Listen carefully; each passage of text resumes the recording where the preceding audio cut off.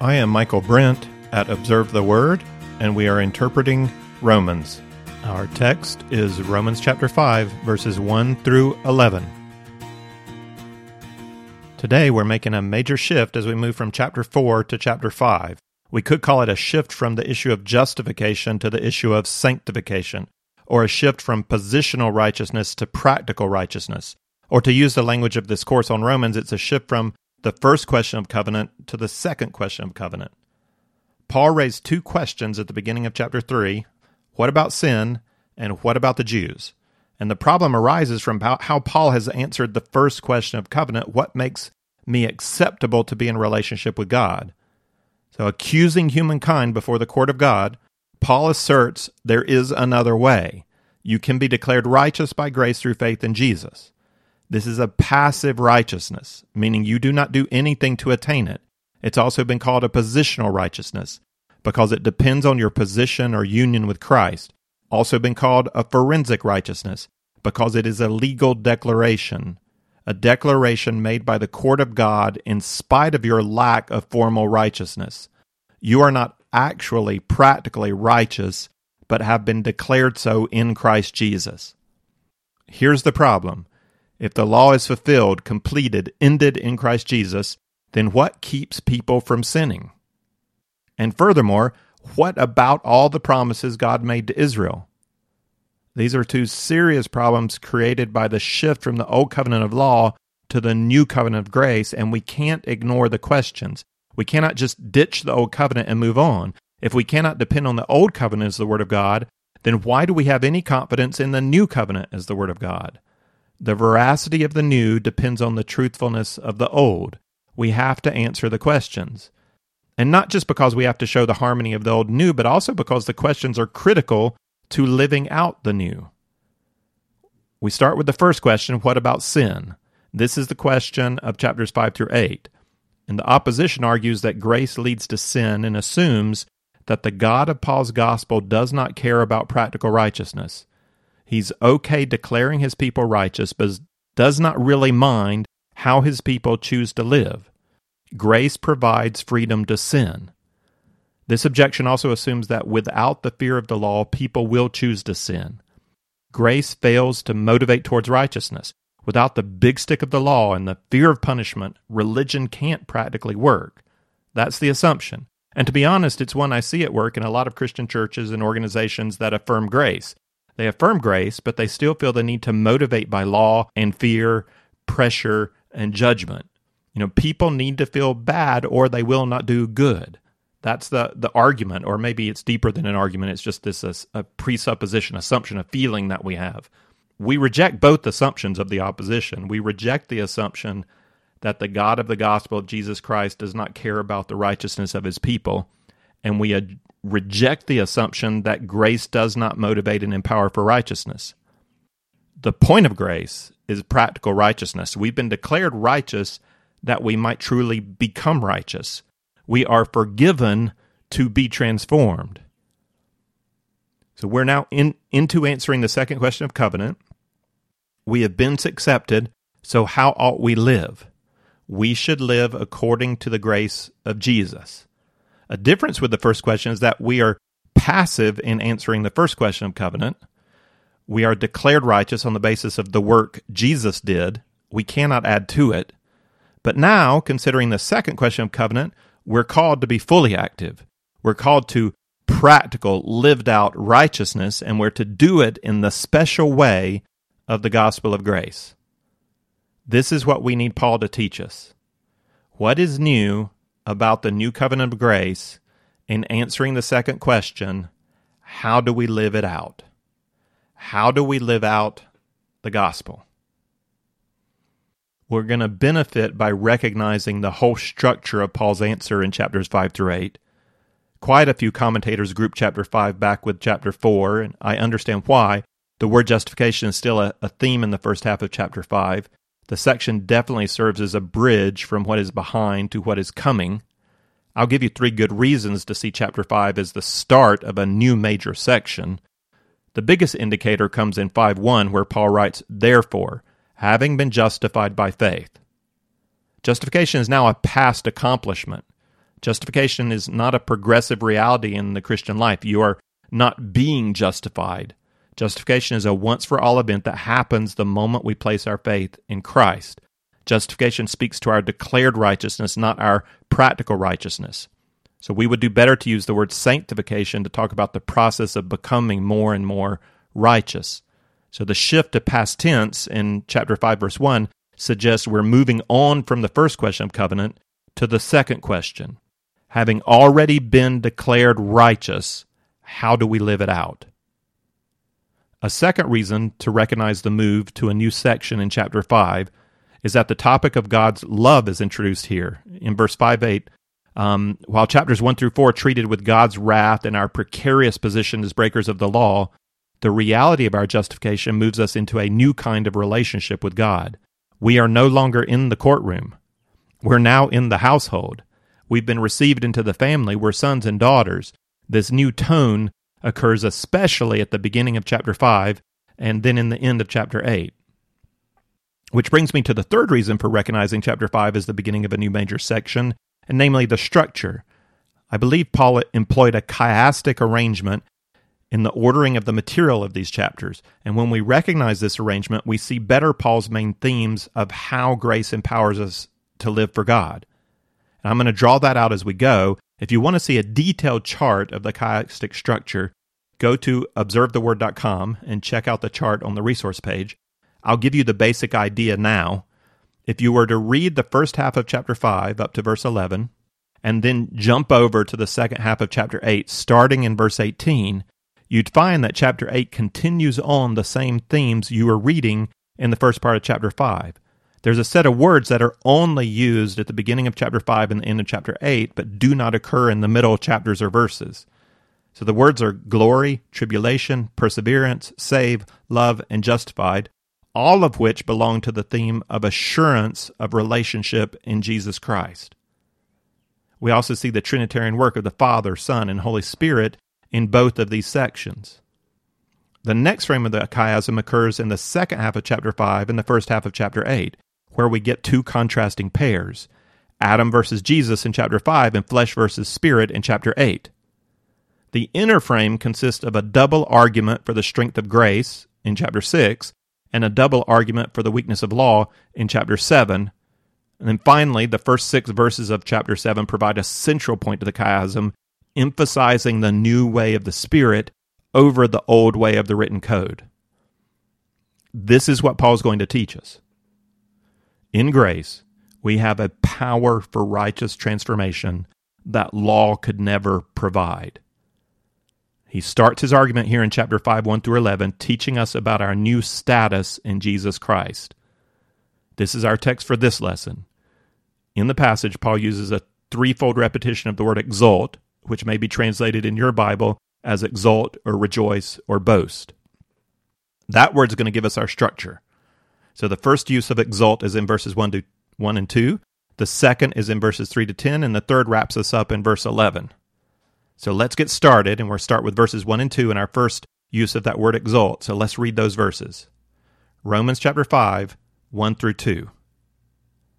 Therefore, having been justified by faith, we have peace with God through our Lord Jesus Christ, through whom also we have obtained our introduction by faith into this grace in which we stand, and we exult in the hope of the glory of God.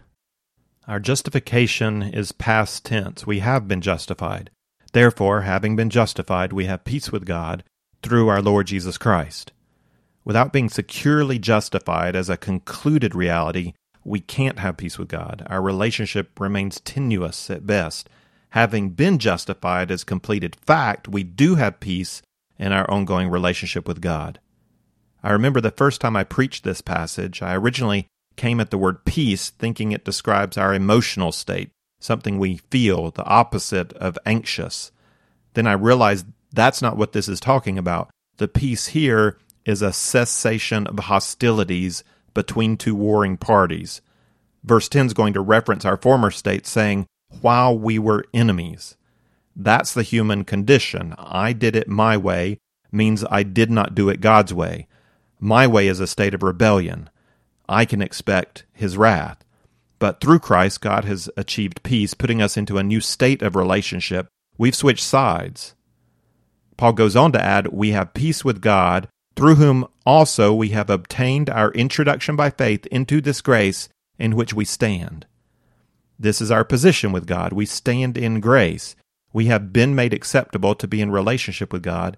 We do not stand by our own merit, which is unsure. We stand in His grace, which is sure.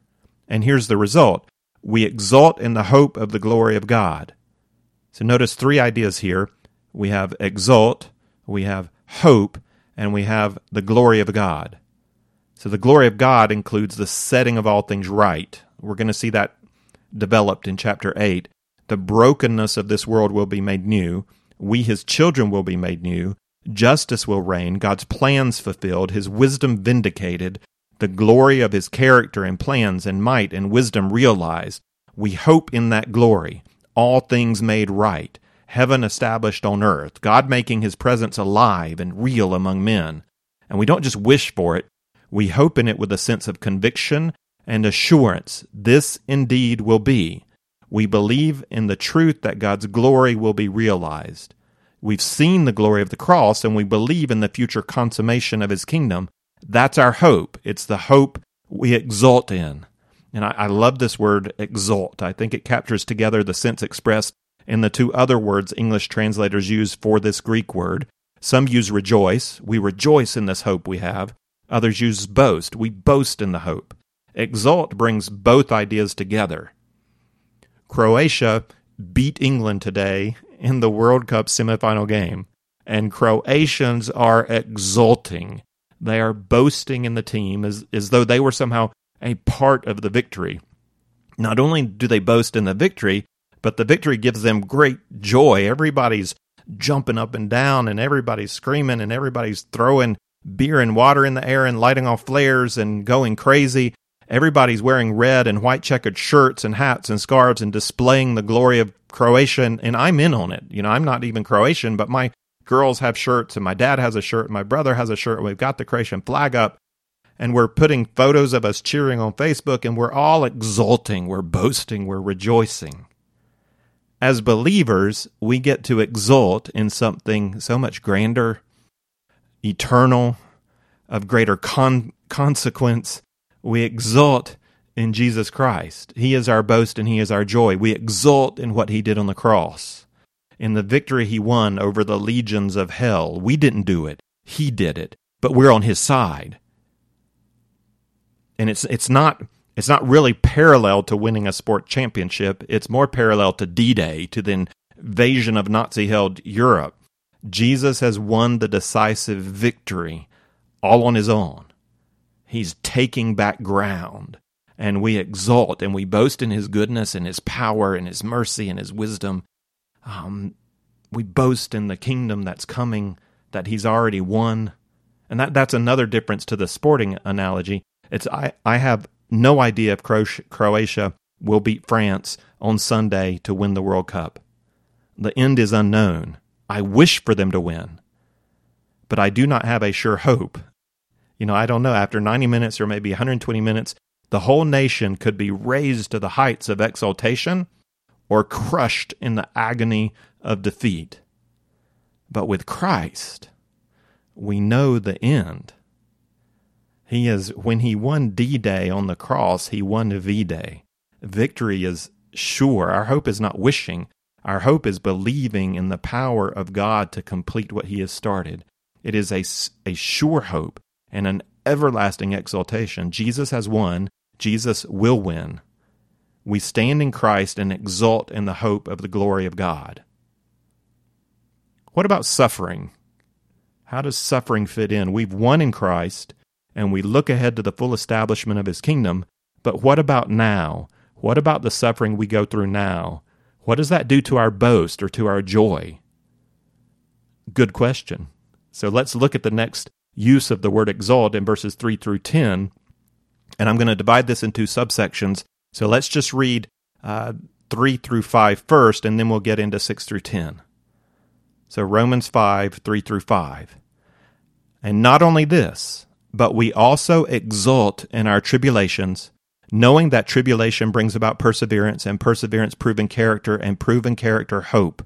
And hope does not disappoint, because the love of God has been poured out within our hearts through the Holy Spirit, who was given to us. Here's our second use of the word exult. We also exult in our tribulations. We can make a helpful distinction between happiness and exultation. We ought to, really. Our modern world's quite keen on promoting happiness and avoiding suffering. This is where some branches of Christianity go quite wrong. Suffering is a promise for the Christian. God left us in this world to identify with the world just as Christ did, and as He suffered, so too will we. There's a happiness that lives on the surface of our emotions, connected quite closely to our circumstances in the present moment. And we can't engage with our world and maintain this kind of surface level happiness. Engagement requires mourning with those who mourn.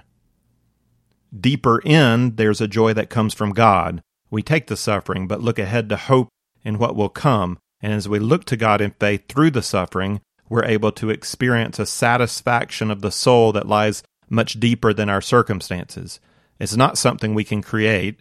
It comes from fixing our eyes on Jesus, and it's produced by the Holy Spirit. Habakkuk talked about this deeper experience in his prophecy, the one Paul connected us back to in his thesis in Romans chapter 1, verse 16 and 17. So you remember that Habakkuk heard of God's plan of salvation, and he disliked it. The plan meant suffering for Israel. But then in chapter 3, it revealed a change in Habakkuk as he saw God's plan through the eyes of faith. Habakkuk could see the coming judgment on his beloved homeland. And he describes it this way: though the fig tree should not blossom, and there be no fruit on the vines. And he goes on detailing the coming destruction, but then he ends up with these words of faith: yet I will exult in the Lord, I would rejoice in the God of my salvation. The Lord God is my strength. He has made my feet like hinds' feet, and He makes me walk on high places. God had become Habakkuk's boast, his joy, his exultation. How much more for us is Jesus and the hope of His coming our boast and joy and exultation, even when outward circumstances bring pain? Paul sees faith working this way.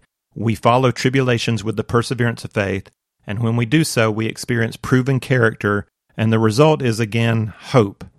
So when we persevere in faith, as Abraham did going up to the mountain, once the trial is over, our character is proven, both in the sense of being revealed as true and in the sense of being strengthened. Still, we have to be careful not to make this into a Christian formula that we just have to, if we can exalt, and then we're going to have tribulations, then we're going to persevere, then we're going to have proven character, then we're going to have hope, and this is the way that it works if you're a real Christian, and it's always going to work like this, and everything's going to be good, and you can be happy. So that's formalizing the faith, but suffering is a process that we sometimes pass through with faith and sometimes not. So I remember one stressful day where I consciously remembered this passage. I quoted Romans 5:3 to myself. The trial was burdensome, but I turned my eyes on Jesus, and I chose by faith to persevere, and I held my anger in. I continued in faith. Then I spilled my coffee into my laptop, and I lost it. No faith, no perseverance, just the wrath of the flesh. And I just wanted to toss the laptop. Never mind. I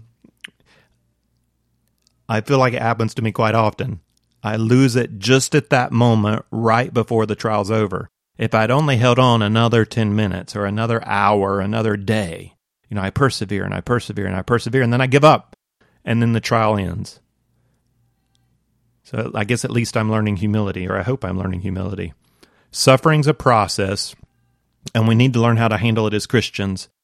Being happy is not the worst thing. It's not even necessarily unspiritual. Sometimes we ought to be unhappy in the spirit. We need to think about this more, and since I know we're going to do just that in chapter 8, I'm going to move on for now. The key idea here is that exaltation is deeper than happiness and stronger than suffering. We exult because our suffering leads us back to our hope, knowing that tribulation brings about perseverance, and perseverance proven character, and proven character, hope. And as Paul says, our hope does not disappoint us. Though I could imagine a hope that would disappoint. In fact, I've had before hopes that disappoint. And if heaven means living with naked baby angels on clouds strumming harps, that hope would be extremely disappointing. It is amazing how boring depictions of heaven can be. We fail to look forward to heaven when our imagination fails to consider the glory of the kingdom of God and the deep satisfaction and joy that come from being truly and fully alive in Him and with Him. A bland and boring hope could easily disappoint, but Paul declares hope does not disappoint because the love of God has been poured out within our hearts through the Holy Spirit who was given to us. Paul wrote in another place, I count all things to be loss in view of the surpassing value of knowing Christ Jesus my Lord. And the Apostle John wrote, this is eternal life, that they may know you, the only true God, and Jesus Christ whom you have sent. When we begin to experience, even just a taste, the fulfillment that comes from relationship with God, then we get a hint of how our deepest longings might be met in Him, and the idea of heaven begins to draw us onward and upward. And notice here that Paul is speaking about a subjective experience. This is not something that you just imagine or think about. This is something you feel. It's also not something you can create for yourself. The love of God is poured out within our hearts through the Holy Spirit. When we get to know Jesus, yield to Him, and seek Him, God does a spiritual work in our hearts to love Him. C.S. Lewis described this experience in his autobiography, Surprised by Joy. Seeking deeper satisfaction in the soul, Lewis found his happiness always fleeting and wanting. So being drawn closer and closer to God, Lewis famously described his conversion as a prodigal son brought in kicking, struggling, resentful. And yet when he gave up his search for joy and yielded to Christ and looked to Him, joy finally came. Then when he took his eyes off Christ to hold on to the joy faded away. And again, turning to Christ, he found the joy return. Joy is the product of personal relationship with Jesus Christ. Joy is not the goal. When our eyes are fixed on joy, we lose joy. When our eyes are fixed on Jesus, then joy will come. Jesus is the goal. Joy is a product of relationship with Him. The love of God, however, is not grounded in subjective experience. It does not depend on our feelings. I might question whether I truly believe if I never experience the work of the Holy Spirit in my heart, if I'm never tempted to exalt or boast or rejoice in Jesus. Can I know Jesus and yet feel no love for Him or no joy in Him? That's a fair question. Yet it's not the case that if I love Jesus, I will always feel the joy of knowing Him. Human emotion is too variable. Joy follows true faith, but true faith is not equal to joy. So Habakkuk made a choice to trust in God even as his circumstances churned fear in his stomach.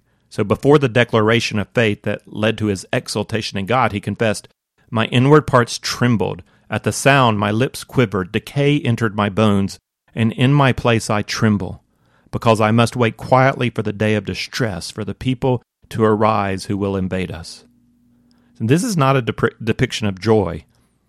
Sometimes we have to choose in faith to exult in God and allow God to bring the feelings later. The prospect of suffering didn't bring joy to Jesus. He agonized in the garden. He endured the cross for the joy set before Him, a joy to come after. So we experience melancholy, apathy, depression, distraction, anger, sadness, bitterness. Our faith is not grounded in our ability to subjectively feel the love of God. I do not believe that God loves me because I feel that God loves me. I believe that God loves me because God, in fact, loves me, regardless of my feelings on the matter. Paul goes on to clarify this objective ground of God's love in verses 6 to 10. So let's read that. Romans 5, 6 through 10. For while we were still helpless, at the right time Christ died for the ungodly. For one will hardly die for a righteous man, though perhaps for the good man someone would dare even to die. But God demonstrates His own love towards us, and that while we were yet sinners, Christ died for us. Much more then, having now been justified by His blood, we shall be saved from the wrath of God through Him. For if while we were enemies we were reconciled to God through the death of His Son, much more, having been reconciled, we shall be saved by His life. God chose to die for us while we were His enemies. We believe He loves us because He has said, I love you, and backed His words up by taking our place on a cross. I've been asked what distinction Paul is making between the righteous man and the good man in verse 7. I don't think there's any distinction. This is classic Hebrew parallelism, and Paul's restatement emphasizes the wonder of it all. For one will hardly die for a righteous man, though perhaps for the good man someone would dare to die. But God demonstrates his love towards us in that while we were yet sinners, Christ died for us. Amazing love, how can it be that my King would die for me? God's love for you is objectively established by his death for you. That's why he did it. Whether you believe it or not, God deeply, deeply, deeply loves you. So believe it. Preach it to yourself. I feel so sad when I hear Whitney Houston's song, The Greatest Love of All, for two reasons. First, she sings, learning to love yourself is the greatest love of all. No, it's absolutely not. The greatest love of all is the love of God who died for you when you could care less. He loved you and he loves you, and no love in heaven or on earth or under the earth can ever come close to his love. That's the greatest love of all. And the second part of the song that makes me sad is the claim that the greatest love is easy to achieve. That is absolutely not true. And the untruth of that played out in Whitney Houston's life. On the contrary, it's surprisingly difficult to love yourself with a true and gracious love. Love is not the same thing as self-absorption. It's easy to be self-absorbed. But to truly see yourself and still love yourself, it can be quite tough. At least I would say that's been my experience. For me, loving myself starts with accepting the fact that God loves me and accepting that fact regardless of my emotions to the contrary. Praise the Lord that the reality of his love does not depend on the reality of me feeling his love. The objective fact of God's love is my assurance of future security with him. If God went through the cross for me even while I was a sinner, justifying me by giving his life, his blood in my place, then I know I will be safe from his wrath on the final day of judgment. If Jesus has already brought about reconciliation between me and God, if he's already established peace by removing the one barrier to God's love, my guilt, then having now been reconciled, do I not know that I will be saved by the life of Christ? I know that he has put me in a safe place. I stand in grace. Which of my sins does the cross not cover? Which transgression did his blood not pay for? What future sin can I commit that stands outside the saving grace of atonement? I stand in grace. I know I'm not going to face wrath. I'm safe. I am secure. He loves me and has done the work necessary to bring me home. I know how the game's going to end. I know. So we exalt, and Paul returns a third time to we exalt in verse 11. And not only this, but we also exult in God through our Lord Jesus Christ, through whom we have now received the reconciliation. This last verse is not a third example of exaltation, but a summing up, a restatement of how Paul started. The work of Jesus has brought about a reconciliation between us, the prodigal sons and daughters, and God, our Heavenly Father. He paid the ultimate price, and his motive is love. God loves you, God wants you to be in his family, and he wants you to know that you are secure in your relationship with him.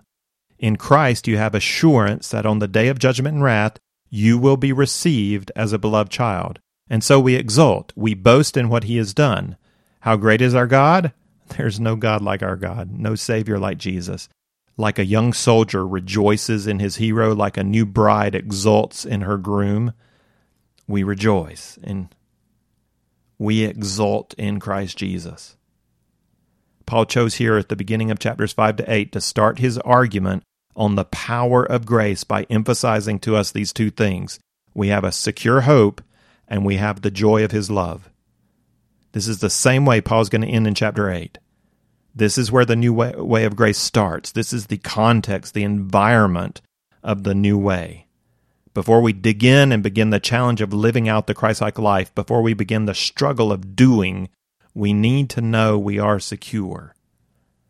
I once heard of a kindergarten with a large grassy play area by the school, and when the kids went out to play, they would always play in the field close to the building. They'd never venture out to the edges of the play area. Then the school installed a fence around the playground, and after that the kids played all over, near the school, by the fence, everywhere. The fence provided a sense of security that gave the kids confidence to play. When you know you are secure in your relationship with God, you might abuse that security, but on the other hand, you might feel free to fail, free to try, free to fall down and get back up and try again, free to take risk, free to take responsibility. That's the kind of children God wants to raise. The children of grace. That's the power of grace, the power of knowing you are loved and will not be cast out. It's the power of a secure hope. That hope is further strengthened by a work of the Holy Spirit. As we pursue God in grace, He works in our heart to give us the joy of loving Him. Have you heard the phrase, the joy of the Lord is your strength? And if so, do you know where that comes from? It's in Nehemiah 8:10. Nehemiah and Ezra had just led the people of Jerusalem in a spiritual revival. They were deeply convicted of sin, which was good, but Ezra doesn't want them to dwell in their guilt. He tells them to go and rejoice. This is a day holy to our Lord. Do not be grieved, for the joy of the Lord is your strength. So this is the power of grace. God has dealt with our guilt. When we recognize sin, it is right for us to feel sorrow and confess it. Then we thank Jesus for dying for us and we move on. He does not want us to remain in the grief of our sin. He wants us to exult in the glory of Christ and the joy of our salvation. Grace allows us to do this, to acknowledge our sin and move on, which is critical in the struggle against sin. We cannot defeat sin by constant resistance of unholy desire. We need a new desire.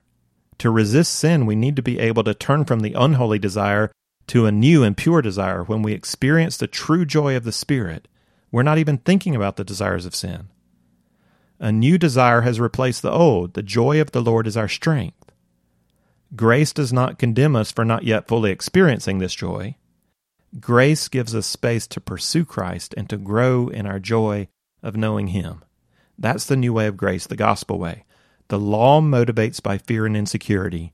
Grace motivates by joy and assurance.